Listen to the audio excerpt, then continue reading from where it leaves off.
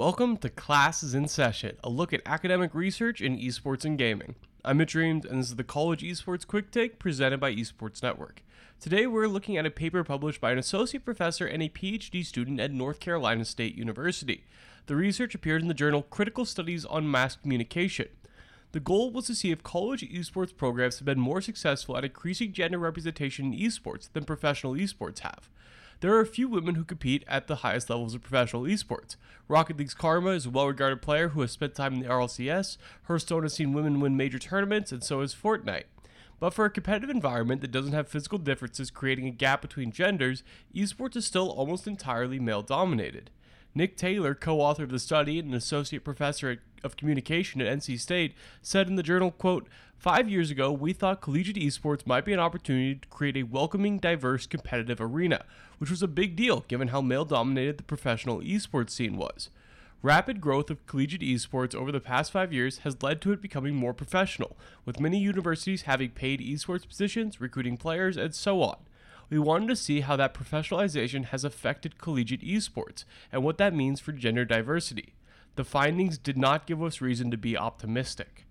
For this study, Nick and his co-author interviewed 21 people involved in the esports programs. 8 of the people are part of varsity programs, with the other 13 being president of their school's collegiate esports club. 6 of the respondents identified as women, 15 identified as men.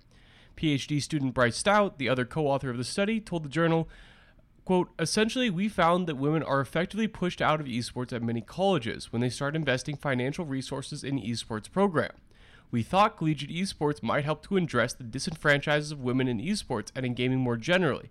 Instead, it seems to simply be an extension of that disenfranchisement. End quote. While an interview of 21 people isn't a perfect encapsulation of the wide-ranging college esports ecosystem, all 21 are in key roles with big programs, meaning they speak for quite a few more when it comes to gender disparity. College esports still have a chance to be a place where we can create more inclusive esports environments, but gatekeeping and toxicity are still real problems that women face in this space. Without focused initiatives, that disparity won't get much better.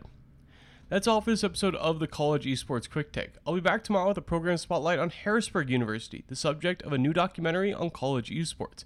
And then on Friday, I'll be publishing an episode with Jordan Sherman of Gen G. Gen G is doing a lot of work getting more women into esports, and Jordan talks about how they're doing that on the college level as well with the Gen 10 initiative. So be on the lookout for that podcast coming this Friday.